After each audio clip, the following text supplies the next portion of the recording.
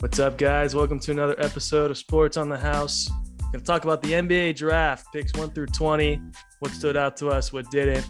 Jovic to Miami, that was one. Then the Knicks and Pistons make the right moves. And as we said earlier, what picks stood out to us? And I'm joined by Nathan Wasserman and Aaron Level. What's up, guys? Hey, how you doing? Glad to be back. What's up, man? Aaron, how's it going? First time on. Yeah, first time on, but excited to be here. Glad man. Be, able to share some thoughts about this draft.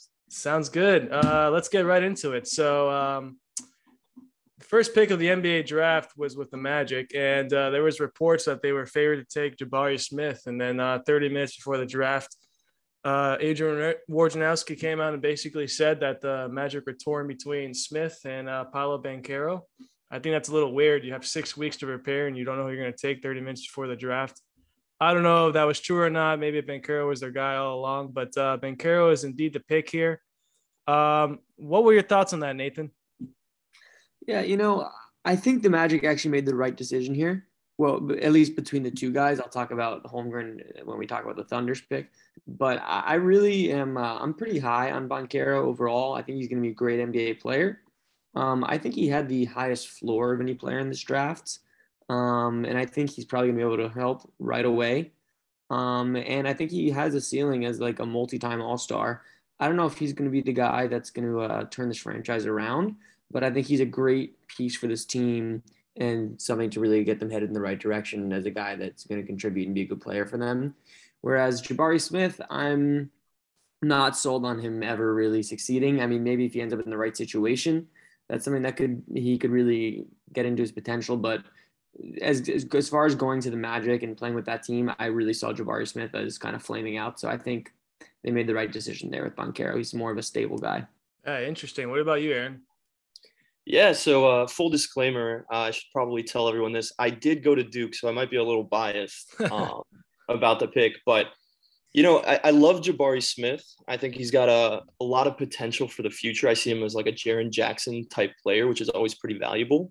But when I was looking at this draft, it's just like it just seemed to me that Paolo was by far the most NBA ready and the most talented. And so I actually got to watch pretty much every game he played at Duke this past season. And he's got some flaws. I mean, there are times where he doesn't stay aggressive. He settles for some bad jump shots. But what really, stood out to me about Paolo is how clutch this guy is. I watched him in the tournament, and he was shooting lights out. I think he shot like 53% from the three-point line throughout the tournament, took his team to the Final Four, and put a lot of the weight of the team on his back. And so I think for a team like the Thunder, or not the Thunder, the Magic, I mean, they have a lot of young guys, and they don't really have anyone that's been willing to take that offensive load for them. And I think that's something that Paolo does a lot better than Chet and does a lot better than Jabari. And so I think for them, this pick just made a lot of sense. I think everyone just was surprised because, they didn't even interview the guy. They kept talking about Jabari Smith, but in retrospect, I think they nailed this one. Yeah, you guys hit it on the head on that one. I agree. I thought it was a little weird. I think Paolo might be the first player in NBA history to be the first draft pick to not have a visit or anything. That was a little bizarre. I think Paolo Banchero is the most NBA ready. I agree with that. Only reason I would like to see Jabari here is because they have Franz Wagner. So I think the fit would have been a little better. I think sharpshooter, but Banchero has all the qualities. I think they just took the guy they think is going to be a star and multiple NBA All-Star. And honestly, you can't really disagree. Paolo Banchero is a really good player. I think he's the safest pick. And I think, like you said earlier, he's the most NBA ready. So I have no issues with that. We'll see. It's going to be interesting. They have a really nice core now, Franz Wagner and him. Just going to be interesting to see how they fit. That's really my only question to that. But as far as what the Magic did, safe pick, and I really can't complain. So anything else on Paolo? I mean, look, when you're the Magic and you are what you are, I don't think you worry about fit at this point in time. I think you worry about getting the best player, and I think that's what they did. Yeah. To mention what you're talking about shooting, yes, Jabari Smith was a better three-point shooter last year, and clearly is a better shooter, better free throw shooter. But as Aaron was saying, Paolo Banchero did improve throughout the season in his shooting. And, he was a 73% free throw shooter to Jabari Smith's 80%. And in general, free throw shooting in college is actually a better predictor of 3-point percentage in the NBA, not 3-point percentage in college. And so while Jabari Smith does have the advantage a little bit there, I think there's no reason that Banchero can't improve and become a solid 3-point shooter in the NBA. And it's sometimes more about having the option to be a 3-point shooter than being a great, excellent 3-point shooter when you're a great player of their mold. Because if you have a 3-point shot, then have to guard you out there and it opens up the whole floor. And I think Banchero has just a much better ceiling in other aspects of his game, whereas Jabari Smith could end up regressing to only being a 3-point shooter. And so that's something to watch for. Yeah, well said. Look, you're picking hairs here. Paolo Banchero is really good. No one's going to, argue that. A lot of people agreed that he is the best player on the board, and a lot of people agreed that the Magic make the right pick. And historically, they do nail the number one pick. They took Shaq. They took Chris Webber, they took Dwight Howard, now they take Paolo Banchero, and those three pan up pretty well. So Magic made the right pick, I think. I think we all agree on that. And Aaron, anything else you have to say on this? I mean, I'm just excited to see Paolo. I think, people view the Magic as kind of, the black hole of the NBA where players go to die. But I think, they've had a couple of times in their history where they've been relevant. And I'm just hoping that Paolo can be one of those players for them. Well said. All right, that brings us to the second pick in the NBA draft, the Oklahoma City Thunder. Virtually every mock draft had Chet Holmgren going here. We actually saw how much the Thunder actually liked Chet because there was rumors they were interested in Jabari Smith. The pick was in within 30 seconds. They still took Chet. And Nathan, I know you're really high on him, so why don't we start with you? What was your take on this pick? Yeah, I think the Thunder nailed this pick. They are in a situation where they need to be taking the guys with the highest ceilings. When you have this many darts to throw, you throw darts at the highest possible ceiling of a player, because if it doesn't pan out, you're right back there next year with 7 more picks. So the whole idea of taking safe guys when you have so many draft picks, it's not going to get you anywhere. You can have 11 safe guys, but no stars, and they're going to be fighting for playing time. And these safe guys aren't going to get any time, and they're not going to be any good. So if you keep throwing darts and you hit with 2 or 3 of these super high ceiling guys, that's when you create a championship team out of all these draft picks. So that's the value in these picks. And I actually like what they did later when they had a guy they wanted. I don't necessarily agree with the guy they wanted later on. We can get to that. But they had a guy they wanted, and they said, okay, here's 3 first-round picks. We're going to trade up and get this guy because they have the capital to do that. And so I was a little bit worried about the Thunder just trying to spend all these picks on just guys and not necessarily them getting playing time. And the way they're doing it, I think, is the right way to do it, which is get the guy you want and get the guy with the high ceiling, and don't worry about the price you're paying for it. Yeah, well said. Aaron? Yeah, I'm a little lower than Nate is on Chet Holmgren. I always get a little nervous when you see these really tall players with a skinny frame, because we always want to compare them to somebody like Kevin Durant. But more times than not, they end up being more like a Porzingis, where, they play really well, but just get plagued by injuries down the line. And so I was a bit lower on Holmgren than a lot of other people were. But I think despite all that, I'm still happy with what the Thunder did, just because if everything pans out well, Chet Holmgren could end up being the best player in this draft. I mean, to be a 7-footer, able to hit threes like that, and he's a great shot blocker too. I think he's going to do everything the Thunder want from him if he stays healthy. And I think the other good thing is the Thunder, they're not trying to win right now. And so for somebody like Chet, who needs to bulk up a little bit to be able to stay on the court, I think he's got the time to do that. The Thunder are going to be able to let him develop, take his time, and there's not going to be as much pressure for him to produce night in and night out. And so I think it's a good fit for both sides. And I think they should be happy that, they were able to stick with their guy and not panic once Jabari Smith dropped down to them. Yeah, that's very well said. Look, Chet Holmgren has all the tools to be an NBA star. I think the real questions are for a lot of these, so-called NBA experts is his body frame, but his body frame does not scare me. I think he's going to be able to do a lot of things. Look, he's not drafted there to be the center. He's drafted there to be, a distributor and maybe play some forward. I'm not too worried about him. He's going to have tremendous time to develop. He plays in Oklahoma, so there won't be a big market towards that as pressure. He's just going to be able to play. And he has Josh Giddey and Shai Gilgeous-Alexander. Those are 2 perfect guards to play with. Also, the OKC Thunder made multiple picks later on in the round, which we'll talk about too. So this team is going to have plenty of time to gel. They have really no pressure. As you said, they have no time frame to win right now. I agree. I think OKC made the right pick. like we said earlier, he doesn't have the sexiest body, but you know what? He has a bunch of skills that a lot of players don't know to have. And truly, he does have the highest ceiling in this draft. And as Nate said earlier, you want to throw as many darts as you can. And yeah, I think the OKC Thunder nailed this pick. He could have arguably gone number one, but I like that he went to OKC. I think that's a better fit for him. So I agree on Chet Holmgren, guys. And, I'll say there is always, of course, it's tempting to compare guys to current NBA players. I don't think there's any NBA player that we've ever seen that's like what Chet Holmgren can be. I agree. Because he's not the shooter that Kevin Durant is. So I get he has the height, but Kevin Durant's a better shooter than Holmgren shot like 72% from the free throw line last year in college.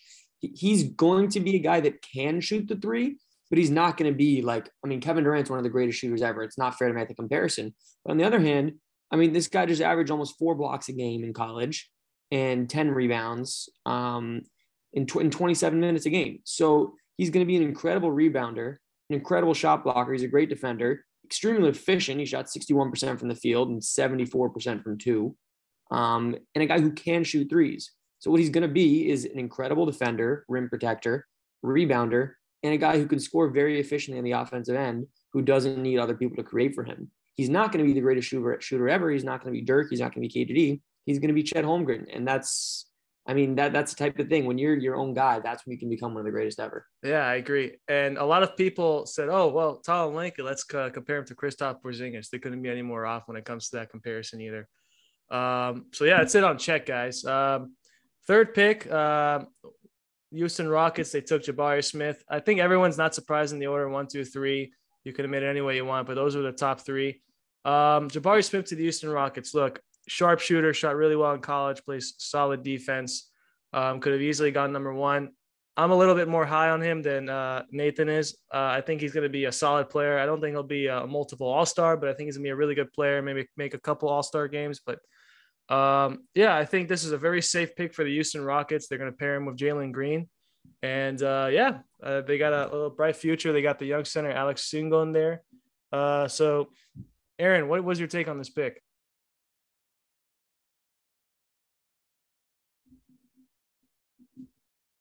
Or Nathan?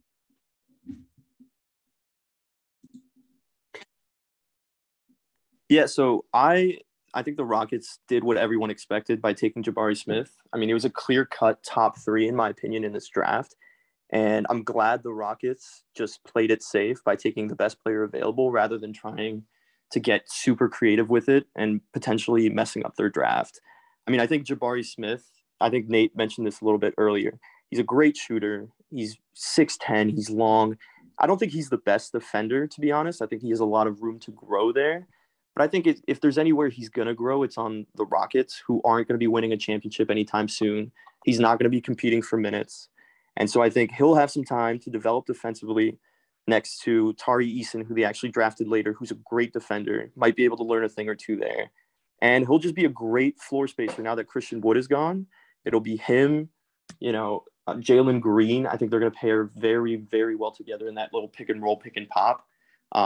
So, yeah, I think, they did the safe thing, and doing the safe thing was the best thing for them. Yeah. All right. Well, cover your ears, Rockets fans. Nathan has something to say about Jabari Smith. Look, I'll give the guy a little bit of credit. He wasn't the best defender. He wasn't the worst defender last year. Something about defense in college. As we saw with Andrew Wiggins, the guy wasn't a good defender for a lot of years. He went to the place where they could teach him a little bit. Maybe Draymond Green was in his ear a little bit. People with the physical tools can play defense. Jabari Smith does have the physical tools, and I think he'll end up being a good enough defender in the NBA. Now, with that being said, I don't know, man. I watch the guy. He looks great sometimes. And then in the NCAA tournament against the Canes, he got absolutely dominated by Sam Wardenberg. And if a guy like Sam Wardenberg, he's older. He was an older guy. He's like a 4th, 5th year senior. And frankly, Jabari Smith looked like he had just no answer for him. He was blocking his shot left and right. He couldn't do anything.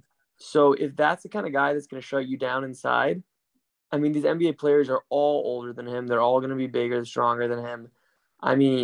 He's really I'm scared that he's going to use his 3-point shot as a crutch, and he's just going to become a 3-point shooter. And that's not what you're trying to draft number 3 overall.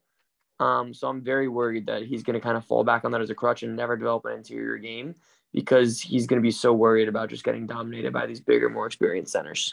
All right, interesting. Well, that's the beauty of the NBA draft. No one knows the answers till it actually happens. Very good points. All right, I want to get to number 4. This is one of my most scrutinized picks. I have nothing against Keegan Murray. I think he's going to be a really good player. He's arguably the best player in college basketball. This pick has more to do with the Sacramento Kings than anything. I thought they had a chance to really set up their future nicely by either taking Ivy. I thought there was not a significant, but a drop off from 1 through 4. And then after that, I thought there was a small drop off. Keegan Murray, as I said, really good player, arguably the best player in college basketball. Sacramento Kings could have gotten multiple first round picks. There was numerous teams that called about this pick. I think the Sacramento Kings panicked a little bit and took him at number 4 when they could have gotten him at 6 or 7. They could easily have traded back. The issue was Jaden Ivey didn't want to go to the Kings, didn't take interviews with them, didn't show up for workouts. It's harder to take a player that you didn't want to draft or that doesn't want to be drafted by you. I don't know. What's your take on the Kings and what they did, Aaron? Yeah, I mean, so I'm going to disagree with you a little bit here. I don't think it was an awful pick. I mean, like you said, Keegan Murray, I think, made his case as one of the best college basketball players last year. I think this guy is incredible offensively. He's a 3-level scorer that was having his way with the Big Ten, which is not an easy thing to do given the strength of that conference. And so, given that Jaden Ivey, like you said, didn't want to go to the Kings, you never want to draft a guy that doesn't want to be there. And I think Keegan Murray is the kind of guy, he'll keep his head down, he'll put in the work, and he'll just keep getting better. So I think for a franchise like the Kings, who don't, in my opinion, have a real sense of direction for what they're doing in the future yet, I think having a guy like Murray gives them the most options. I think my one issue with this pick is the fact that they did it right after trading for Sabonis, which to me feels a little redundant just because the two seem to have a very similar role in that they're offensive power forwards. And I just don't know how they're going to fit well together, especially defensively. So I think there's going to be a lot of things that Kings have to figure out. And I think that's going to be on the coaching staff. But I think as an organization, you can't be upset having a talent like Keegan Murray. And so given that they were in a tricky spot here, you can always hypothetically trade down, but you can never be sure that, the Pistons don't just come in and swoop up Keegan Murray. So I don't hate the pick. I think they just have to figure out how to make the most of having Murray on their roster. Yeah, interesting said. I agree. Look, like you said, the fit, it's going to be difficult with Sabonis being there and Keegan Murray being there, but this is a win now pick. He's 22 years old, so he's not a rookie from college. He's a little older. He has more experience. This was definitely more of a win now pick. I agree. But Nathan, what was your take on this pick? I was going to make a kind of a similar point there with Sabonis. If you're going to trade Halliburton for Sabonis, why are you going to take another forward? That being said, Murray's a little bit of a better shooter than Sabonis. It's not that substantial, but he's more kind of perimeter oriented. And Sabonis is a great passer. So I think if you're going to take two guys that are sort of similar, those are the two guys that can kind of make it work. I'm kind of interested to see how that's going to play because neither of them can really take the center role. So you're probably going to play Murray as a small forward, which size is good. So if he can guard other small forwards, then they'll be a long team. And if you take Fox, Murray, and Sabonis, and that's a decent core if Murray pans out. So I'm a little bit intrigued by this pick. It doesn't make that much sense given what they just did, but I think based off of their skill sets, they might be able to make it work. So we'll see. Yeah, interesting said. Look, we'll see with the Kings. They have a notorious history of drafting really terrible in the first round. But this is, like I said, when I'm not picking on Keegan Murray. I think he's a really good player. I'm picking more on this organization. I thought they had a lot of options. They traded for Sabonis last year. They gave up Halliburton, who I thought would have been an awesome piece there. They have De'Aaron Fox. So I figured, they're trying to win now. So I don't know what they're doing, but like you guys said, Keegan Murray's a good player. It's an intriguing piece for sure. And time will tell. So that brings us to the Detroit Pistons at number 5. I really loved what the Detroit Pistons did. I think they nailed this draft. Obviously you have to play and see what happens. Jaden Ivey is one of my favorite players coming into this draft. he gives me a little bit of shades of John Morant. I'm not saying he is John Morant, but watching his highlight tape, he looks pretty damn good. I think the Pistons are. I think they would be lying if they told you they weren't surprised he dropped to 5. Pairing him with Cade Cunningham is going to be super nice. They also drafted Jalen Duran later on in a trade, I should say. But what was your take on Jaden Duran going to the Pistons, Nathan? You mean Jaden Ivey? Jaden Ivey, sorry. Yeah. I mean, I think the backcourt is obvious how the fit's going to go with Cunningham and Ivy. That's a backcourt for years to come if Ivy does pan out. Cunningham, we already saw a lot of flashes of him kind of becoming a good player. The 1, the 2, it doesn't really matter how you play them. I guess Ivy's probably the 2, even though he's shorter. But that's going to be a very good backcourt. I'm interested to see how they play together. This is kind of reminiscent of what the Cavaliers did a couple years ago with Sexton and Garland. And of course, Sexton ended up getting hurt this year, and the Cavaliers were good anyways. But maybe the development of the 2 competing with each other made them both better. And I think this is a similar dynamic that they're trying to copy. So remains to be seen how the Pistons move from here as far as developing the rest of their roster. But this is a nice foundation to maybe become a playoff team in a couple of years. Yeah, well said. What about you, Aaron? Yeah, I agree. I mean, I think the Pistons are going to be very happy with Jaden Ivey. And, Nate, I don't disagree that it looks similar to what the Cavs did with Garland and Sexton. But I will say what the Pistons have going for them that the Cavs did not is that Jaden Ivey and Cade Cunningham are very good at 2 totally different things. I think Cade Cunningham is not as good of a scorer as a pure one-on-one scorer as Jaden Ivey is. Whereas Cade Cunningham is a much, much better passer, in my opinion. I think Darius Garland and Sexton had a little bit of trouble because they both needed to have the ball in their hands to do anything productive. Whereas here, I think, there's almost a synergy that might be able to develop between the 2 of them, where they'll be able to play fast pace, they'll be able to keep the ball moving, and they'll be young and fast. And I think that's a tough thing to stop for a lot of teams. So if Jaden Ivey pans out, and if Jalen Duren can end up being, anywhere similar to the future Dwight Howard, which is what people are comparing him to, I think that's going to be a very fun young core to watch. I think they're going to have a lot of potential to grow. So I think this pick is going to be one of the ones that really depends on the next few years and how they all develop together. But I really liked it. Yeah, well said. I'm super high on Jaden Ivey. We'll see what happens. With the 6th pick, the Indiana Pacers selected Benedict Mathurin from Arizona. I really like this pick. I think he has a lot of intrigue for me. He's super athletic. Shooting's not the best, but they almost went to the final. I think he's a really good player. Super athletic. Like I said, plays good defense. Nathan, what's your take on this guy?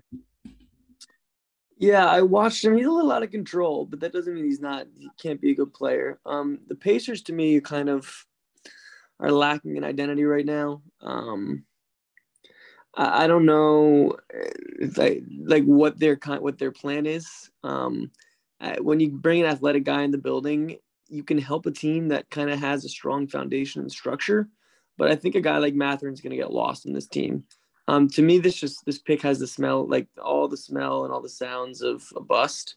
Not necessarily because of the player, but more because of the player and the situation he's going to. I don't know. It just seems like he's going into a bad situation, no identity. He's just going to kind of use his instincts and play and not really have any mentorship. And I just don't see this working out.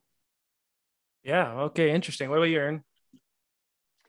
Yeah. I mean, when I first saw this pick, I can't say I was surprised. This seems like a very Pacers pick to pick somebody that's maybe a little older, but has that production already established. But I was definitely a little confused because I don't see how Mathurin fits very well with this roster, given that they have Halliburton, who they just picked up. They have Duarte, who looked great as a rookie. So I don't know how many minutes they're each going to get and how they're going to play together. But the more I think about it, the more I feel like the Pacers are turning into an almost Spurs type organization where they take these players that kind of get overlooked by other teams and they just turn them into very, very solid, productive NBA players. You saw that with Malcolm Brogdon. Like I said, Chris Duarte had a great season. I don't think anyone really expected that. Halliburton just keeps showing off how good he is.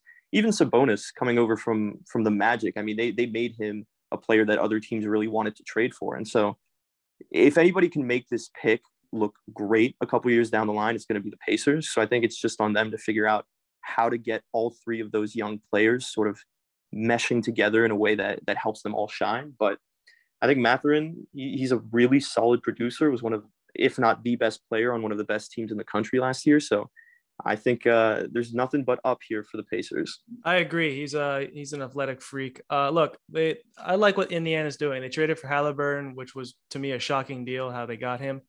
Look, they have Duarte there, who's pretty solid. Now you add Benedict Mathurin to the mix. I think Miles Turner is going to be on the go pretty soon, so they'll get some assets for that. Indiana has a chance to be a pretty good team in a couple of years, so I definitely like what they're doing. I love this pick, so good for them. Portland. Where's Mathurin going to play on this team? I think he's going to move to the small forward position, and I think he has a size and strength to make that work. Look, he has the size to do it, but I don't know. Watching him, that just doesn't seem to me a place where he's going to succeed. I don't know. We'll see. But you're right. I mean, he's going to have to move to the small forward position for this team. I don't see it working. Honestly, this guy gives me Andrew Wiggins vibes. I don't know. I think he's going to be a pretty good player. We'll see what happens. It's too early to tell right now.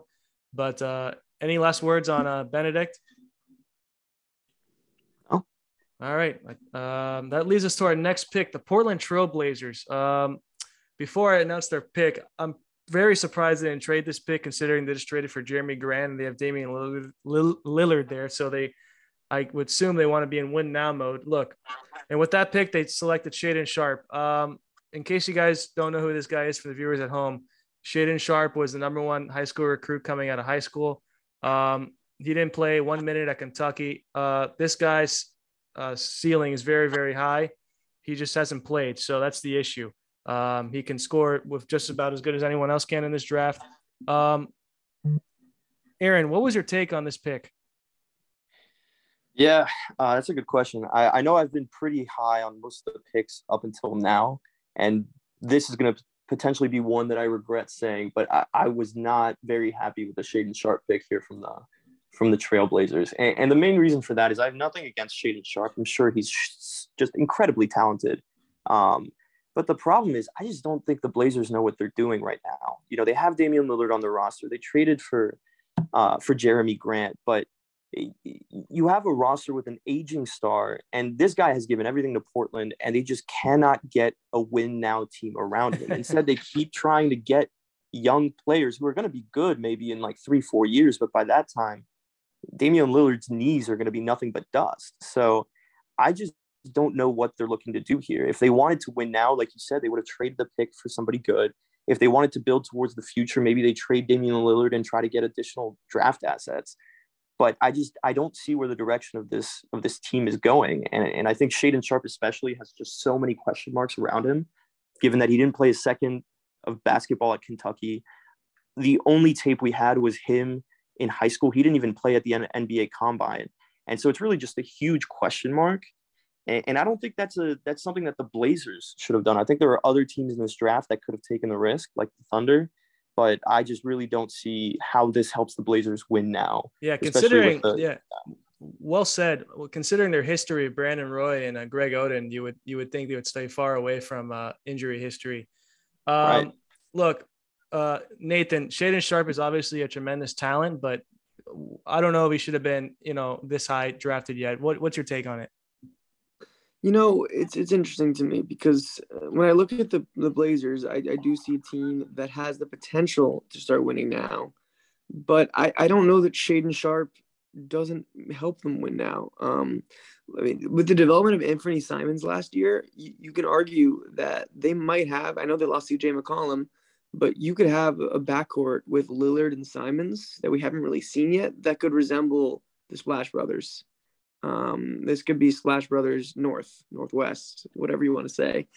So depending on whether or not what we saw from Simons last year is for real and they can replicate that with Lillard, they might have a backcourt of the future, which opens the door for Shaedon Sharpe to next year maybe be a sixth man, kind of like in the Tyler Hero mold right away, and contribute off the bench when one of these guys sits. And I think that's a good role for a guy that hasn't that hasn't necessarily played very much upper level basketball at all. I think it's maybe a low pressure role, and it's at the same time it's a role where he gets to do what he's used to doing, which is being kind of the primary ball handler when he's in. But he's also doesn't have the pressure of being a starter on the team trying to win, but he can still help them. So I think this is a good fit for him. As far as for the Blazers as a whole, we'll see. If he's a good player, then it's a home run. And if he's not, then this is going to look really bad. And then everyone will be saying, oh, why didn't they trade the pick? But if he looks good, then everyone's going to be saying, wow, they're geniuses. This is a perfect fit. This team is unstoppable. They're scoring 125 points a game. Yeah. So that's what it's going to come down to. And it's hard for me to make the decision right now. But regardless, I think it's a great fit for Shaedon Sharpe himself. Like you guys said, very talented. I don't think it's a win now move either. Look, maybe they will trade him before the season starts. That's not out of the realm of possibility, considering they just traded for Grant. I think they're going to re-sign Nurkic. Lillard's up there in age. Maybe they'll get another veteran there for Sharpe. But if he does stay, Sharpe and Simmons are a nice foundation going forward for the future as well. I'm very high on Simmons as well. So I don't tremendously hate the pick. I don't know. I think they should have traded it. But as far as talent, I mean, he's very talented. So that's it. Number 8 is the New Orleans Pelicans. They took Dyson Daniels from the G League team. Very, very, very talented. His defense is off the charts. His shooting form is not the best. He doesn't score much, but him and Herb Jones are going to be really nice together defensively. This might be one of the best defensive teams in the NBA next year. What's your take on Dyson Daniels, Nathan? Well, hold on. One of the best defensive teams in the NBA. Teams with rookies and young guys, their best defensive players, never good defensive teams. I think he can help them on defense. I think it's a good fit for them. I think it's also important to note that he shot 25% from 3 last year in the G League. It was only 14 games, but that's not very good to say the least. The 73% free throw shooting maybe implies it'll be a little bit better of a shooter. But you're right. The Pelicans need defense. So he's going to help them in that regard. And when you're picking at 8, you're not necessarily looking for a superstar. And the Pelicans, where they're at, they're not necessarily looking for a superstar. They need role players and help. And so they probably took the first pick in the draft where they're saying, all right, we're not going for a guy that we're expecting to be a home run. We're going for a guy that we know fills a need that we have. And I agree that he fills a need that they have. So in that sense, it was a good pick. I think I'm pretty high on the Pelicans moving forward, but I don't think they're going to be a particularly good defensive team next year. But I also think their timeline is a little bit more extended. Yeah. As Zion kind of grows into his own and maybe gets over some of his injury troubles. And in a couple of years, then we'll see if Zion can kind of develop into a great defender and how everyone plays together. So, well, we'll see because look, Zion's still a freak of nature. They have Herb Jones, they have Regalado. Now they have this guy that is drafted. And based off the stats last year, they were a top 10 defensive team. So I think they'll go up a little bit. We'll see. But I think you and I are very high in the Pelicans regardless. I think they're going to have a really good season next year. I think this is just gravy for them, this pick. But to finish what you were saying. Oh, no, I think I kind of finished what I was saying there. I think that I'm pretty high on them in the future. And I think the Pelicans will ultimately go as far as Zion takes them. But I do like when teams kind of are realistic in the draft and take guys that they think are going to help them with kind of a role player skill set, as opposed to trying to pick a guy that's going to lead the team to the championship at 8th. Sometimes you get that guy. I mean, there's been plenty of guys that have gone there that have been that, but I think sometimes when you have sort of your superstars already, you should be drafting for foundation to really round out your roster. Well said. What about you, Aaron? Yeah, I kind of agree with Nate on some points here. I think so. I didn't know much about Dyson Daniels going into this draft, and I think that's pretty true for most people, given that there's not many people watching the G League these days. But the more the draft came up, the more people were talking about this guy as a good defender, tall, pretty good passer too. So I think this guy has a lot of potential, and I view him a lot like a DeJounte Murray type. And so I think that's kind of why I don't think this pick is great for the Pelicans right now, because DeJounte Murray is undoubtedly all-star caliber at this point. He's a great passer. He's gotten into his own in terms of scoring. He's a great defender, and they have a very similar build. They're tall guards who are long, who can play defense. but he's not consistent enough right now to get, a lot of minutes on a team like the Pelicans, who showed they were a serious team last playoffs where they competed. I just don't think he's going to be able to step in and do what they need from him. I think Herb Jones is going to have more minutes than him. I think he's just going to be an afterthought on the bench. And that's fine. In a couple of years, he might be really good, but I don't think this helps transform them from a middling playoff team to a sudden competitor anytime soon. Yeah. Well said. Look, I agree. I don't think many fans watch G League games much, but he's a top 10 pick. He's very talented defensively. Like I said earlier, his shot needs work. It takes about a week to get out of his hands. It's going to take some time offensively, but defensively he's really good. So we'll see what happens. That brings us to Aaron's team, the San Antonio Spurs at number 9. They took one of my favorite players in this draft, Jeremy Shohan. I'm very high on him, from Baylor, power forward. We'll start with you, Aaron. What was your take on this pick? Yeah, I am a Spurs fan, and so I might be a little harsher on them than other people. When I first saw this pick, I'm going to be honest, I wasn't thrilled. And that's nothing against Jeremy Shohan. I think he is a great player. I think he's got really high basketball IQ. He makes good plays in transition. He's athletic. He's willing to take the threes and at a pretty efficient clip for somebody so young. But my only issue with this pick is that I just don't think the Spurs have much star power or direction yet, and I don't think this helps solve that. I think they're still waiting for that player to build their franchise around. And Shohan, to me, seems like a good second or third option. But I think there were other players on the board here that had higher potential and a little bit more star factor that I think maybe the Spurs should have taken a chance on. That being said, the Spurs have a tendency to prove everybody wrong with how they draft and maybe taking some hidden gems that other teams don't even know exist. So, I trust the Spurs. I think they'll turn this guy into a pretty solid player, but I just wish they had taken somebody that could have had that extra little bit of wow factor. So we'll wait and see how Shohan turns out, in my opinion. Well said. And what about you, Nathan? No, something about the Spurs, and this kind of extends to the Patriots as well. These teams are still drafting as if they have their superstar after their superstar is long gone. The Spurs got tremendously lucky when they were able to get Tim Duncan when they already had David Robinson, and they were able to parlay that into multiple championships, as we saw.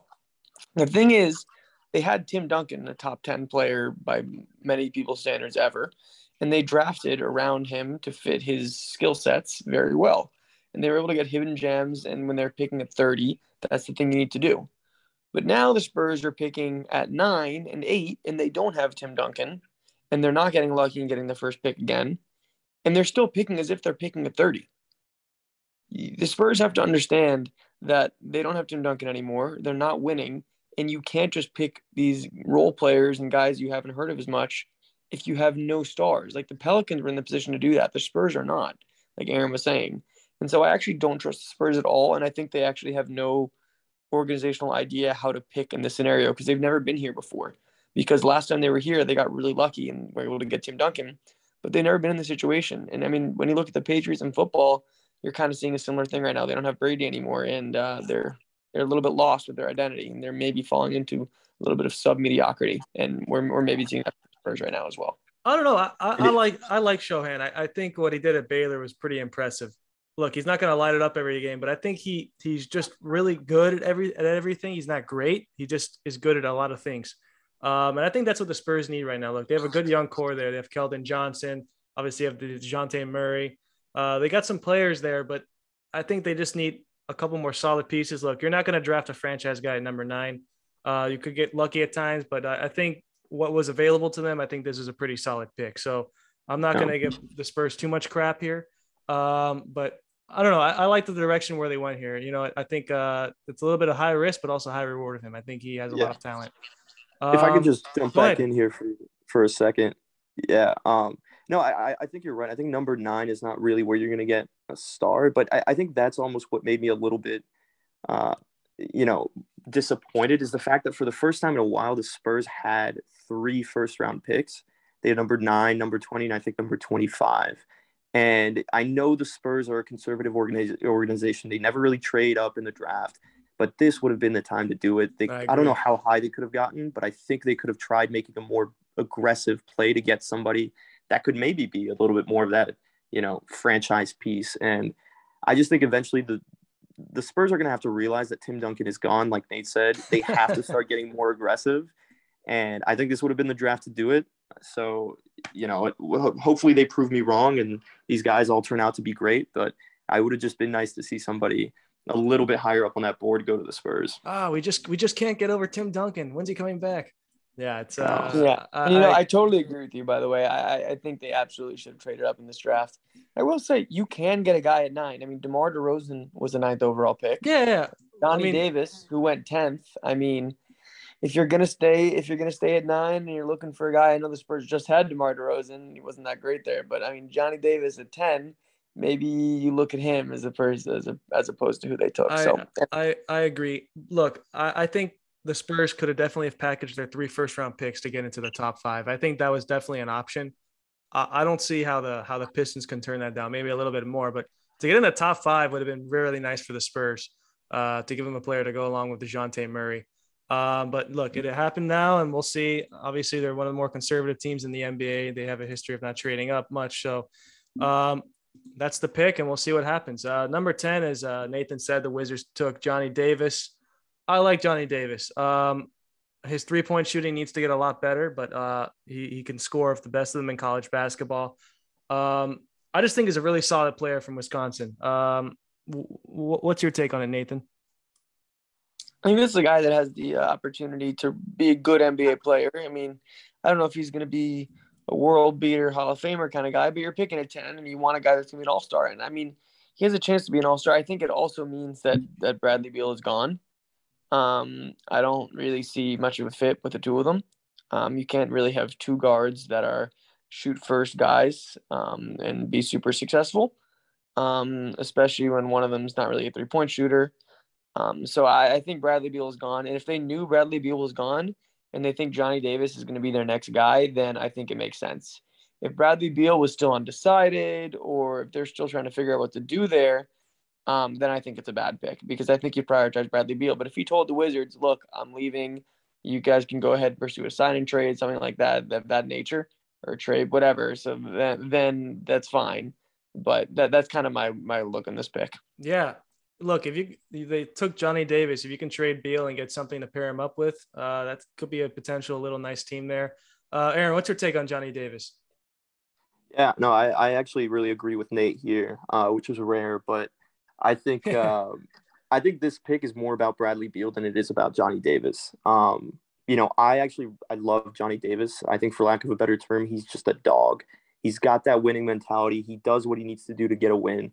And he went from being, an afterthought in college basketball to being maybe the best player besides Keegan Murray in the Big Ten. He just, he's very aggressive, knows how to win a game. And I think the issue here is that I don't think he's going to be able to show that off as long as Bradley Beal is there. And I think that's fine. I think, the Wizards have held on to Bradley Beal for too long now. I think they're kind of dragging him into the dust and they should just let him go to a competitor. I think they're 2 years too late on getting a haul, but yeah. Yeah, exactly. And the thing is, Bradley Beal, he's served his time in Washington. He deserves to be on a competitor. And the Wizards right now can't give Bradley Beal what he needs. So I think for them, what would make sense is to let him go and start rebuilding. And I think a core of Johnny Davis, Corey Kispert, maybe not, but Danny Avdija, I think that's a great place to start for them. So yeah, they still got Kuzma there, who's a pretty good player. They got Rui Hachimura. When he's right, he could be pretty good. I mean, yeah, you agree. I don't think the issue is more the Wizards wanting to trade Beal. It's, does Beal want to keep staying there? That's the problem. He's too loyal. We'll see what happens. He's due for an extension now.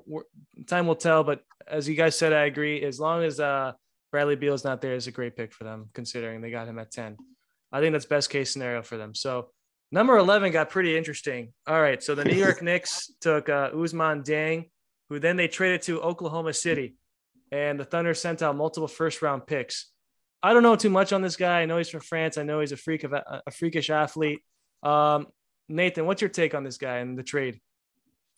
Yeah, look, I'm not going to pretend to know about Australian basketball that much, but I mean, quickly looking at this guy's stats, he shot 39.8% from the field, 27% from three, 67% from the free throw line, with 3 rebounds, 1 assist, unimpressive steal and block numbers, and 8.9 points in 20 minutes a game in Australia. I mean, he's a 6'7" center, is what he's listed as.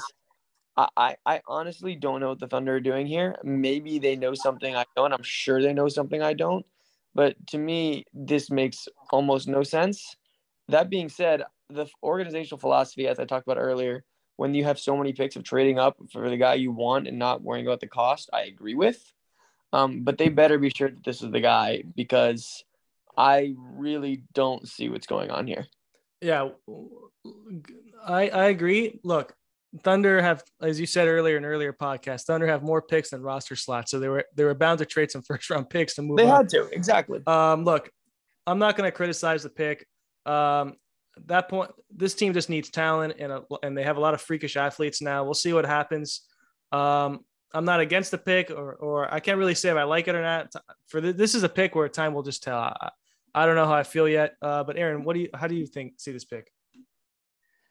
Yeah, I mean, this is a tough one, and I think Nate's got a point there where I don't really see what the Thunder and I guess the scouts in the NBA see in this guy. I mean, he just seems like a middling European player, so I don't know why teams are so high on him. I think what's more interesting to me here is not so much the pick of Ousmane Dieng and him going to the Thunder, but rather the fact that the Knicks had this pick originally and chose to trade out of it. Yeah, that was bizarre. To me, that was one of the most surprising moments in the draft, just because the Knicks right now are a team that are struggling. I know the Knicks fans are getting very, very frustrated with the Knicks fans.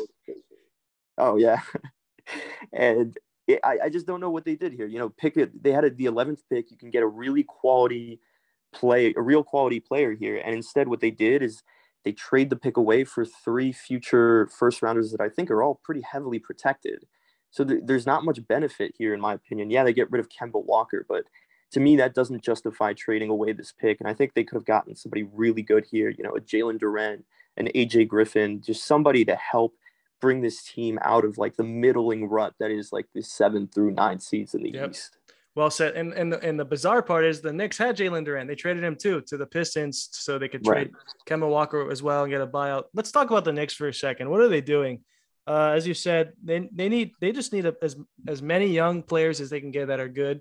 And I just don't understand what they did. Yeah, they acquired more first round picks. They got off Kemba Walker's salary. The theory is they're trying to get Jalen Brunson in free agency, but I don't see Brunson turning a franchise around as a max deal. Nate, what's your take on the whole Knicks situation? Yeah, and first I'd like to correct myself from before. Dieng is listed anywhere between a shooting guard to a center, depending on the source you look at. And he's actually now all the way up to 6'11". So he's clearly still growing, and he clearly doesn't have a well-defined positional role yet. And that might be what the Thunder are interested in, is kind of a guy who's still growing. He doesn't have a positional role. Maybe they think he's the next Giannis. I don't know. I don't see it right now. Maybe we look back on this in a couple of years and we're like, wow, we're really stupid. This guy's the best player in the NBA. So maybe, and that's the type of guy the Thunder are looking at right now. They want a guy that's still growing. He has all this kind of untapped potential, and maybe he's horrible or maybe he's not. And they can afford that because they have so many picks. So we're all on the record here. We're all on the record. Yeah. So, and now back to the Knicks. I'm honestly right now, I just think the Knicks are never going to be good. I mean, when you're chasing Jalen Brunson, like, this is a classic Knicks thing to do. I mean, sure, go ahead and sign Jalen Brunson. Maybe he puts you up by 2 wins. I actually think Jalen Brunson's getting up on the Nets when all this is said and done. I think there's going to end up being a sign and trade where Kyrie ends up on the Mavs and Jalen Brunson's on the Nets. But if that's not the case, I'm sure the Knicks are going to throw a lot of money at him and he'll go to the Knicks, and they'll have RJ Barrett and Jalen Brunson. And I don't know, they'll be the Knicks still. That doesn't really change anything for me. So, yeah, they got to start making some draft picks, but they've been making draft picks and they've been missing. So maybe it's good for them to do something different. Trade your draft picks and, I don't know, do something different, Knicks. Well, yeah, we'll see. Jury's out on the Knicks. Their plan is to get a big free agent this summer. They've definitely cleared the cap space to do that. and acquired some picks for the future trades. Potentially, we'll see. But I know a lot of Knicks fans are not happy at this moment today. Number 12, we're back to Oklahoma City again with their 18,000 picks. So they took Jalen Williams from Santa Clara. In case you guys don't know, there's another famous player that went to Santa Clara. That's Steve Nash 18 years ago. Look, Jalen Williams, looked up his numbers, solid score, had a ton of assists, potentially be a good player. I think at this point, OKC is just trying to draft as many young, good assets as they can get. And this is what they did in Jalen Williams. We'll see. Jury's out on him. What's your take on this pick, Aaron? Yeah, I mean, I don't hate this pick. I think we've said it before. The Thunder have a lot of picks and might as well just take some flyers on guys who could end up having a lot of potential. And I think Jalen Williams is actually one of them. I know a lot of people probably didn't know who this guy was before he started climbing up draft boards after the combine. But the guy, I've watched some tape, and he's a great scorer. He just didn't have the luxury of playing for a team with a lot of media coverage.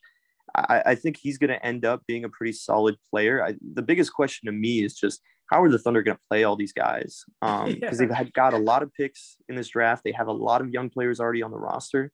And I think they're going to have to start making some tough decisions about who they want to bet on and who they want to just cut loose.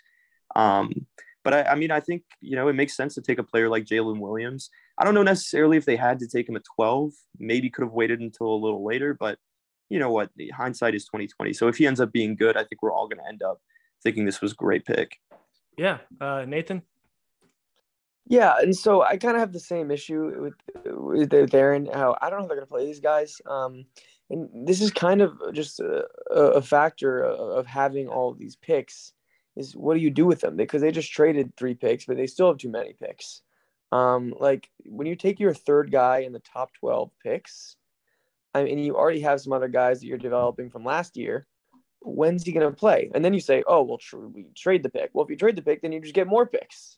And if you say trade him for a player, but they don't want a player, they want to develop the other guys, which kind of ultimately brings you back to the main problem, which is not this pick, because eventually you have too many somebody. The problem is they have too many picks. I mean, don't trade for this many picks. So it's really is an organizational problem, and you start diluting the other players. And I think they're going to have to figure out some of these guys that they drafted really high. They're going to have to look at them in training camp and say, you're getting all the minutes and you're getting none of them. Yeah. Well, and so whether Jalen Williams gets the minutes or whether Dieng gets the minutes, I don't know. And so that's I think it's going to be one or the other. It shouldn't be both because I think they'll hamper each other's development. yeah. So if they think Dieng looks like he has, maybe he needs time in the G League to really develop. That's one option. And then you put him in the G League for a couple of years and you see how Jalen Williams is. If after 2 years and you trade him for a player, you think you're ready, you think Dieng's ready to come back, maybe that's how you approach the situation.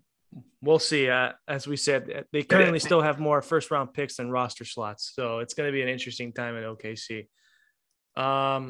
Anything else in this situation before we move on? No, I think we're good. I think we're good. All right, that's number 13. As we talked about earlier, this is a very bizarre pick. So Charlotte Hornets drafted Jalen Duran, instantly traded him to the Knicks. Then the Knicks traded him to Detroit with Kemba Walker. So now the Pistons now inherited Jalen Duran along with Kemba Walker, and they instantly are going to do a buyout with Kemba. I like Jalen Duran. I think he should have been a top 10 pick. I'm really high on him. I think he's athletic. Look, I don't think he's going to light it up from the field, but I think defensively he's really good. I think maybe they did this move because they don't want to enter the Aiden sweepstakes and pay him the max. We'll see what happens. But I like this pick. So what's your guys' take on it? Yeah, it's tough these days to not shoot threes. They just had Andre Drummond not that long ago. There is a world where he becomes a very similar player to Andre Drummond. He's not a great free throw shooter. He doesn't shoot threes, but he's a good rebounder, good interior scorer, and he might be another Andre Drummond type. And this is another pick that just really makes me think that the Pistons were watching the Cavs all year and saying, we're going to copy you. I mean, maybe he's their Jared Allen. I know they're not super, super similar, but they're trying to build a team the same way and maybe taking some notes from what the Cavs did and did wrong, like kind of how they have the better fit in the backcourt than the Cavs do, and saying, we're going to build a team just like you, and we're going to do it a little bit better and see if we can be a little bit better than you.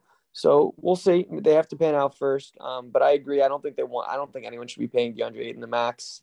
And especially now when it's a whole competition of who's going to get him paying the most money, I think the team that wins that sweepstakes ends up losing in the long run. So I like kind of sticking away from that if that is what they're going to do. All right. Aaron? Yeah, I mean, I actually love Jalen Duren as a player. He's a mountain of a man. He's big, he's strong, he's very athletic, and I think what a lot of people don't realize is he kept getting better as the season went on. He improved as a passer. He started getting a bit smarter with the ball rather than just dribbling into double teams and losing the ball.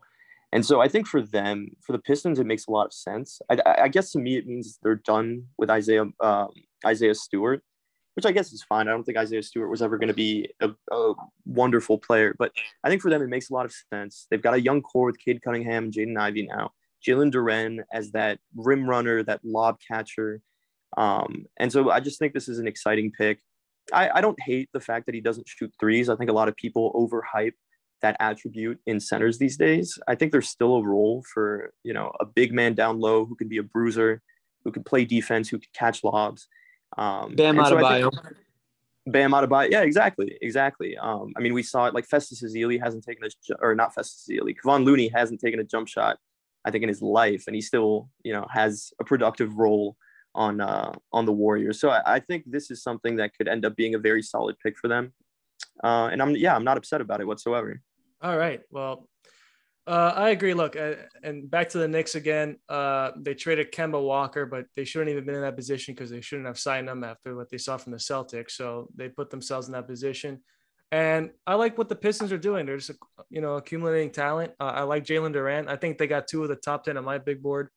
So I like what they're doing. Number 14, Cleveland Cavaliers. Look, they took Agbaji, senior from Kansas. I don't like the word 3-and-D, but if you had to label one guy that's going to be a 3-and-D, I think it's him. I don't think he's going to be a superstar by any means or even a star, but I think he's just going to be a solid player in the NBA. I like him. To me, he gives me 3-and-D vibes. But what's your take on it, Aaron? Yeah, I love this pick for the Cavaliers. I think the Cavaliers have one of the brightest futures in the East right now, if not the league. I think, they really found a strong core with Darius Garland, with Evan Mobley, with Jared Allen. And I think the one thing that they really needed was just somebody to play next to Darius Garland who can take on that defensive role. And I think Agbaji can do that. He was the best player on the best team in college last year. And, he's going to be very productive. He's a bit older, which I think is good for them, because right now they're a team that's pretty competitive with the rest of the league. So they need somebody who has that experience. Yeah. And he's played it on the brightest stage, the biggest stage in the NCAA championship. And so I think he's ready to just come in and start being productive next to Darius Garland. I am still curious what they're going to do with Colin Sexton at this point. But I don't think taking Agbaji rules out the possibility of keeping all those players. I think this is just a very solid roster addition to a team that already looked very good, but just got hurt with injuries. So overall, great pick for them. Yeah, very well said. I agree with you on the Cleveland Cavaliers. They have a bright future ahead. I think they're one of the more young, talented teams in the league. If Evan Mobley takes another step this year, they could be a dangerous team. They could be a potential second-round team this year. So we'll see what happens with the Cavs. Nathan, what's your take on this pick? He kind of shrank in the NCAA tournament. I know he was named the most outstanding player. I really don't think he deserved it. I think that was based off his regular season performance. He just wasn't the guy in the tournament. And, when you're the senior on the national championship team and you're not the guy, I don't know that you're a lottery pick. And look, there's been like Bam Adebayo was a lottery pick, and he was not necessarily the guy on Kentucky, but he also has a skill set that Agbaji doesn't have. The skill that he has, he's kind of supposed to be the guy in college. And yes, he got a little bit better every year in college, but also, when you're playing as a senior against guys who are 19 years old, you're going to be a little bit better. And so I think a lot of times people draft seniors expecting something from them that they're not going to get. And the fact that he wasn't great in big games tells me that he's not going to – I just don't think he's going to be a kind of – I really don't think he has any chance to be a transcendent player. Now, you can argue the Cavs don't need a transcendent player, and I actually would disagree with you. I think the Cavs right now have a very good roster foundation, but they have no one on their team where I'd be like, that's a star. And they don't have anyone on their team that Wow. I really think projects to be a star. I disagree. I think Darius Garland's a star. Yeah. I don't think he's a superstar, but I think he's a really good. I think he'd be a second player to a championship team. And I think I would Darius think Darius Garland, Garland's a third player. Darius Garland has just gotten better and better every year he's been in the league, and he's already been an all-star this year. So I just think the ceiling is nothing but up for him. So I don't think they need another transcendent player. I think Darius Garland is the guy for the Cavs, and Agbaji is just that little extra 3-and-D guy they needed to be competitive. Yeah. Do you think Darius Garland is ever going to be as good as Damian Lillard? I think he can get there. His shooting's pretty elite. He plays good defense. He's just a good player. I think he can get there one day. I think 2 or 3 years from now, we'll see if that conversation happens. But I think there's a real chance he could not be a Damian Lillard, but be pretty damn close to it. I just don't see it. And even if he is, I mean, Damian Lillard's obviously never made a championship. I think what the Cavs have right now is they have an excellent supporting cast for LeBron James. I mean, I say LeBron because he's not there anymore. But if the Cavs were somehow able to get a guy like LeBron and put him on this team, that's where you start to say, wow, they're a championship contender. The Cavs are like 2 superstars for me away from competing for a championship. They just have a roster skeleton. I'm not done with the Cavs yet. I think Mobley can be a superstar. I think what he's shown this year, he's been really good. I think he can be a superstar in 2 or 3 years. For me, he has the best chance on their team. I gave him much more of a chance than Garland. I think this team has a super high ceiling. We'll see. Well, I mean, I think they needed Agbaji at this pick to be a guy that's going to be the superstar for them. They're not going to sign anyone. And I just think at best he's a role player. And I think they already have a lot of those guys who are very good role players to borderline stars that are the type of guys that win you a championship if you have Steph Curry, if you have LeBron, if you have, I'll say, Jimmy Butler. But, they don't have that guy, and Agbaji is not going to be that guy, and they needed to hit a home run with this pick. And I think Agbaji is one of the least likely guys to be that home run. Can I ask you, Nate, if you were the Cavs, who would you have drafted instead of number 14? Who do you think would have done better than Agbaji in this situation? I don't know if I have an answer from the draft necessarily. I mean, there's other guys with higher ceilings for sure. Like, I mean, I'd even go as far to say who he got at 27 is more likely to be a superstar. Nikola Jovic. If that's how you. Oh, that's a Heat fan right there speaking. Yeah. I mean, I actually tend to agree with Nathan. All bias aside, but we'll get to that in a second.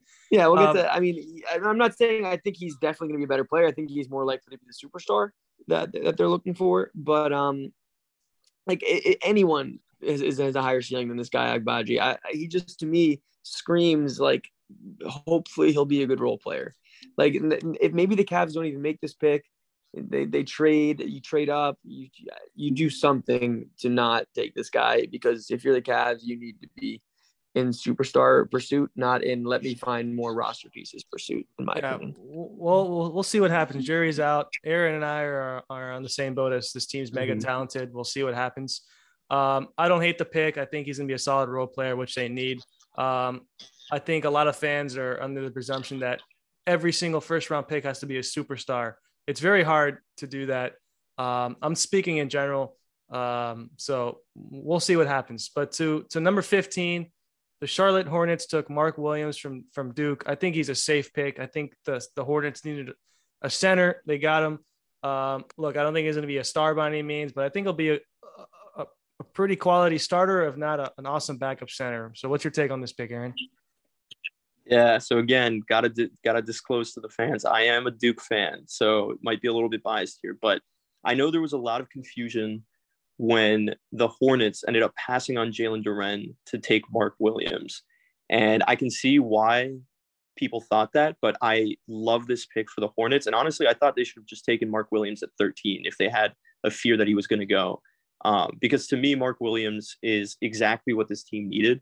I think they struggled a lot on defense last season, and Mark Williams was the defensive anchor of a very, very strong Duke team. He was one of the tallest centers in the draft, the longest center in the draft. He's a great lob catcher, great shot blocker, and he's got a high defensive IQ. So I think Mark Williams is just going to fit in so well into that roster, especially with LaMelo Ball just as a great passer, throwing him some lobs. I think this is going to be a very, very fun team to watch. And I think he fits a great, roster hole for them. So I think the Hornets nailed this pick. And I think Mark Williams, I don't think he'll ever be a superstar, and I don't think that's what the Hornets needed, but he will definitely be someone that they're happy they have, sort of, a Clint Capella type player where he doesn't have to do everything, but what he does very well and very efficiently. All right, you heard it here first. Nathan. You'll hear it here second, the exact same thing. I think this is a home run. I think this is maybe the best pick of the draft. Wow, okay. Nowhere else did I see a team address their needs so succinctly.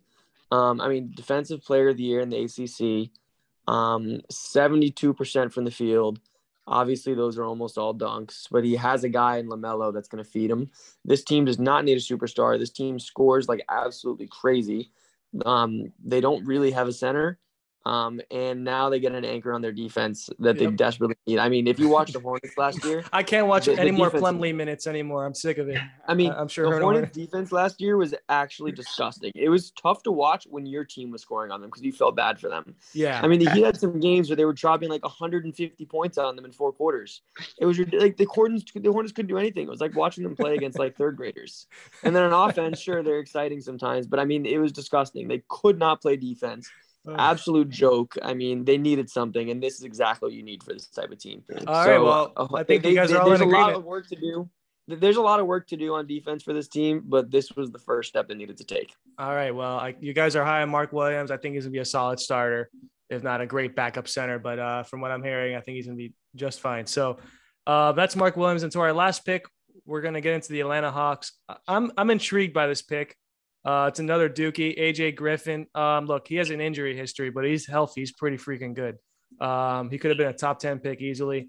I'm high on him. I think he scores. I think his 3-point percentage is nice. I think he's a jack of all trades. I don't think he does anything at an elite level, but I think he does everything at a really good level. So that's my take on AJ Griffin. I'm fine with this. I think it's a low risk, high reward pick for Atlanta at 16.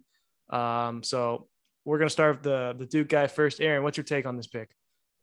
Yeah, I mean, got to rep my Duke guys. I think this is a great pick for the Hawks. And honestly, I was shocked to see him fall so far in the draft. I get the injury history concern here for a lot of teams, but I think what teams maybe blew out of proportion here is I don't think AJ Griffin is going to be the guy that's, putting his body through the ringer like young Derrick Rose was doing. I don't think he's going to be high flying or jumping for every loose ball. I think he's just the guy that you bring on the team. He shot 45% from 3 last year. And I can tell you from experience, some of those were very, very tough shots, some step backs, some, half court shots, but he was just one of the most consistent 3-point shooters I've seen in college basketball.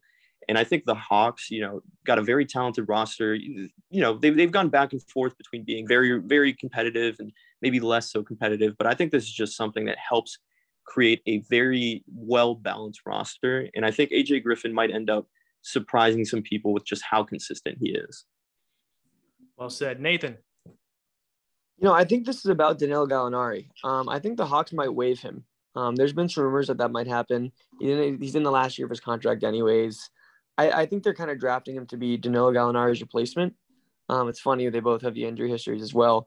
But I think that's what this pick is about. And I know he's a little bit shorter than Danilo, but I think they're kind of similar players, especially it'll maybe earlier in Griffin's career, they'll be sort of similar players. So I think they're hoping he can be that for them, and they're kind of trying to run it back. When you're picking at 16, you don't exactly have kind of the luxury of taking a guy that you think is gonna be incredible. But if you think he can beat Danilo Gallinari for a lot cheaper, and you open up that cap space and then go maybe chase someone else at the cap space and replace him with a rookie, I think you've done a great job. Interesting. All right. Well, those are our picks from 1 through 16. Recap, guys. I'm going to give you one pick that happened later in the draft that you guys really liked.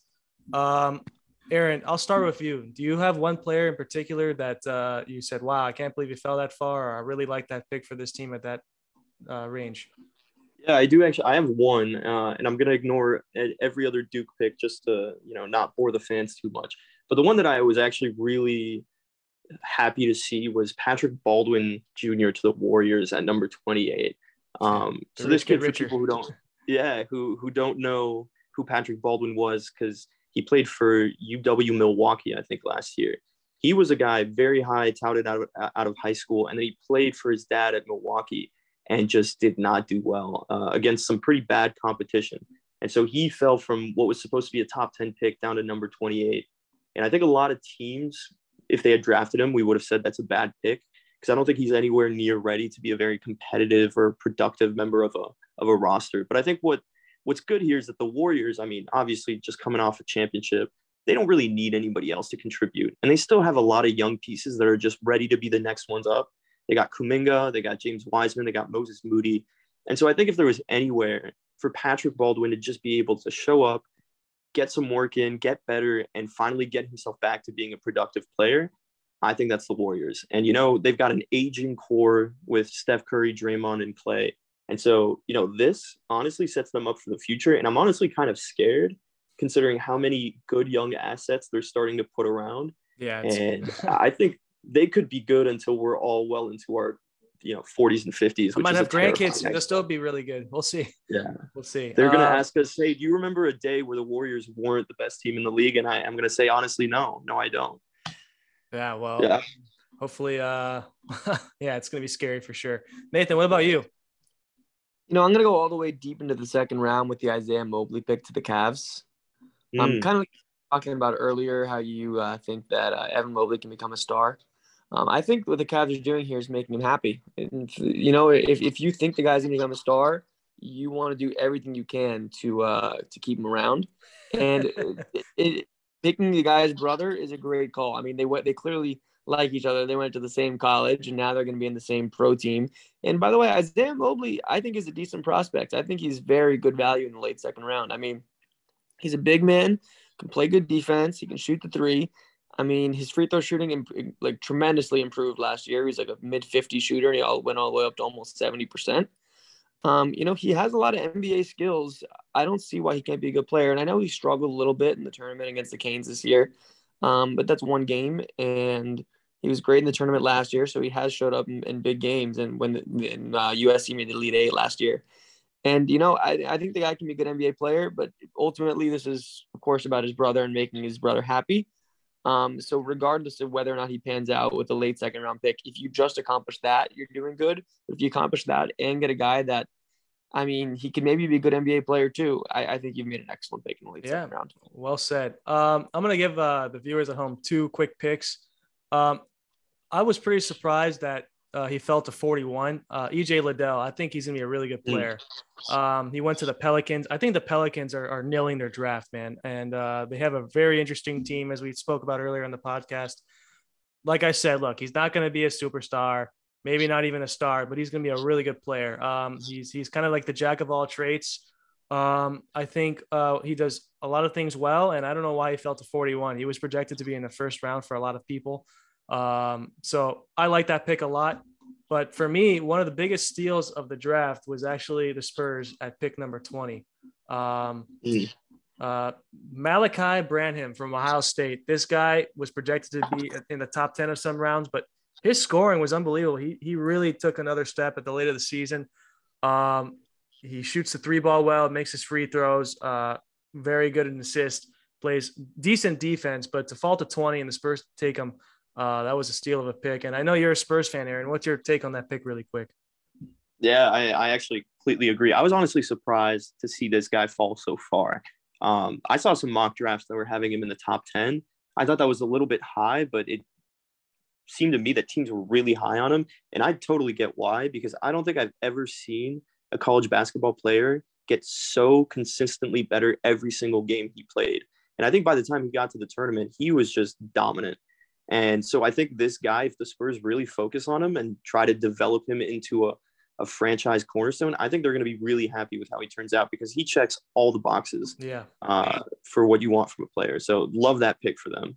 Yep, agreed. And Nathan, since this is somewhat of a Miami podcast, we have to talk about Nikola Jovic for a second. What's your take on this pick? So I'm going to start by giving you Pat Riley's quote, which is, "This kid is going to be good. He's going to be very good." Pat Riley early in his career in Miami was not a good drafter. I think he's kind of shaking those allegations a little bit. Of course, he drafted Dwayne Wade, but other than that, he didn't. And by the way, when he drafted Dwayne Wade, he wanted Chris Bosh. He didn't get Chris Bosh because of he actually beat the Raptors the last game of that season. Mm-hmm. But regardless, he did draft Dwayne Wade, so I'll give him credit. But after that, he was pretty shaky in the draft until recently. He's done an excellent job, and of course, after the draft as well. So Pat Riley gets a lot of credit here, and those words from him make me excited. Also, I mean, the positional fit for the Heat is excellent. We kind of had no power forward last year. I know we were playing PJ Tucker there. I guess he's a power forward. Someone argues a small forward. Regardless, I think Jovic slots in well. We might lose Tucker this year. We also might lose Morris, who we don't really want to be playing anyways. There's actually a path for Jovic to play right away. We're not going to ignore his name here. Or honestly, he kind of looks a little bit like Nikola Jovic as well. I don't think we could ignore that. I think that's important to some degree. There's clearly been a path for guys like him to succeed in the NBA. He put up great numbers in his international career, brief international career at least. And so I'm excited about this. I think it's a good fit. I believe in what Riley's doing. And we'll see. Obviously, I haven't seen much of this guy playing, but I'm sure I'm going to be excited to watch him. And we'll see what the Heat can do with him. Yeah, based off what I read, I don't watch much Serbian basketball, but based on what I read, he could be a potential really good player for this team. He fits a lot of needs that the Heat need, especially rebounding. Pat Riley said it best. He doesn't care where you're from. You can play basketball. We're going to take you. Does a lot of things well. And we'll see what happens. Before we go, guys, we're going to give our best draft and worst draft. Aaron, let's start with you. Who had the best draft in the last night? Oh, that's a tough question because I think a lot of teams ended up doing pretty well. If you want, you can give me one or two. It doesn't have to be just one. Yeah, I mean, I really, really liked what the Pistons did. Yep, I think they just got better across the board, and they didn't force anything. They just let the draft come to them, which I think was really, really smart. So I think they're going to have a young core that ends up being really solid. And so I think they're going to end up liking what they did there. And maybe the other team that I was pretty happy with is one we've already talked about, which was the Cavs. And I know Nate disagrees with this one, but I think the Cavs ended up making a lot of smart picks here. They knew they didn't have to do anything crazy. They're already competitive. They just needed to fill out the roster some, and they did exactly that with Agbaji. I mean, taking Isaiah Mobley to make his brother happy is always smart. So I really like what they did. They didn't get crazy with it, and they just got better. Yeah. All right, interesting said. And Nathan, what about you?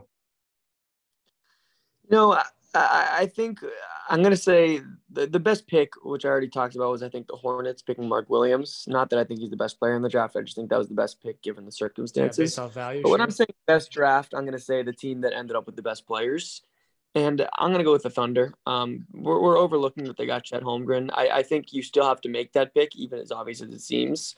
I think the Thunder getting Chet Holmgren just really solidifies this, in addition to everything else they did in this draft. I'm excited to see where they go from here.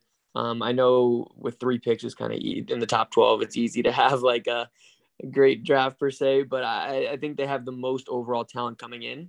And while I think maybe the fits are going to be questionable and how they're going to play these guys down the road, but that's more of a product of what they did before.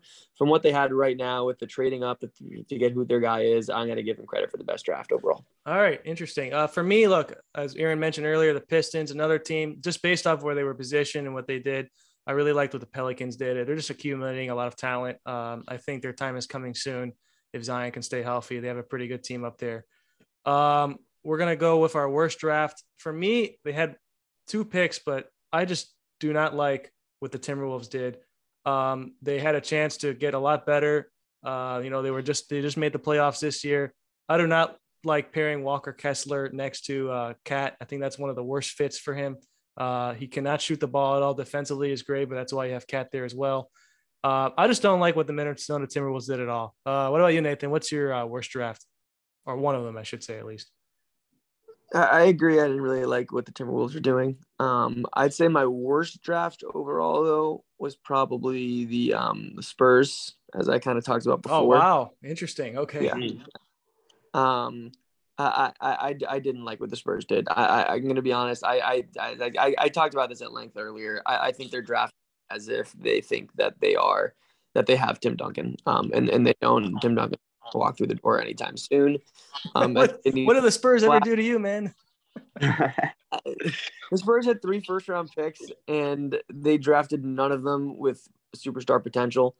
You got to make a splash at some point. This is not, and I'll tell you what the Spurs did to me. You know, I'm a Heat fan. You know what the Spurs did to me. Yeah, interesting. That's for sure. All right, Aaron, to finish us off, who was your worst draft?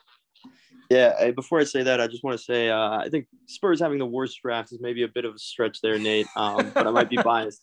I think, they could have done better, but I think they ended up with some pretty good picks there. I think, in my opinion, the worst draft was by far the Memphis Grizzlies. And I think that might be confusing to some people, but to me, just what they did made no sense. They were trading left and right across the board on draft day, and I don't think any of the trades they made them better. They traded up to take Jake LaRavia from Wake Forest, which made no sense to me. He was a projected second-round pick as long as their other pick. Exactly. Way too high for him. He was the second best player on a middling ACC team, and I just don't understand how they think he's going to be the piece that helps them get to the next step. And the other pick they traded with the Sixers for David Roddy, who is I think a 6'6" power forward, which, I don't really know how they expect to make that work in today's NBA. But to me, that, they were making a lot of trades. There were still some very good players on the board. And sure, they ended up getting Kennedy Chandler in the second round, who I think is a very good player, a good, secondary ball handler to come off the bench for them. But I just think they could have gotten so much better value. And I don't really know what they saw in these players. Who knows? They could prove me wrong. But at this point, I'm not high on what they did at all. Yeah. If there's one little caveat for the Memphis Grizzlies, they've basically been the best drafting team for the past 5 years. So I guess we'll cut them a little slack. But I totally agree. Both the guys they took were projected to be middle to late second round picks. So That was a little interesting for sure. Nathan, anything you want to speak on that before we go? Yeah, I just want to say ultimately, I think when we're all evaluating draft here, no one's going to pretend like we really know how the players are going to be. When I'm evaluating, I'm kind of saying the mold of the player, like whether it's a high ceiling guy, a low floor guy, all that kind of stuff, and kind of what the team did with what they had. And so when I'm evaluating the Spurs draft here, I'm saying the type of guys they drafted, not whether I think they're going to be good or not, because ultimately no one knows, but the types of guys they drafted and what they did with their draft picks, for me, makes no sense, given what I think they should have been doing. Yeah. Well, that wraps it up, guys. Aaron, Nathan, thanks for coming on. This is fun. I'll be releasing this tonight for all the viewers at home, and looking forward to having you guys on future podcasts. One last comment. Every Heat fan, go watch, if you didn't already, the San Francisco versus Murray State first round NCAA. Josh Bouye. I mean, look at Bouye. That guy is absolutely incredible. I'm very excited for him to be the next great Heat undrafted player. If you haven't watched that game, watch it, and you'll be very excited with what you see. He was absolutely unstoppable down the stretch. Yeah. I know Murray State won that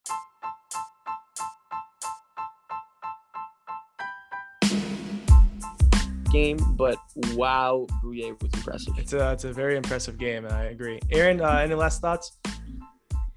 The only one I can really think of is that the biggest disappointment of this draft was that the Heat took Nikola Jovic instead of the Nuggets, because I would have loved to see a Jokic-Jovic pairing. It would have been a media nightmare that I would have absolutely loved to see. But, happy for the Heat to take such a good player. And besides that, just happy to be on here. Thanks for having me on. Yeah, man, you're welcome. All right, guys. Well, take care, and we'll be talk soon. See ya. Take care. Talk to you. Bye.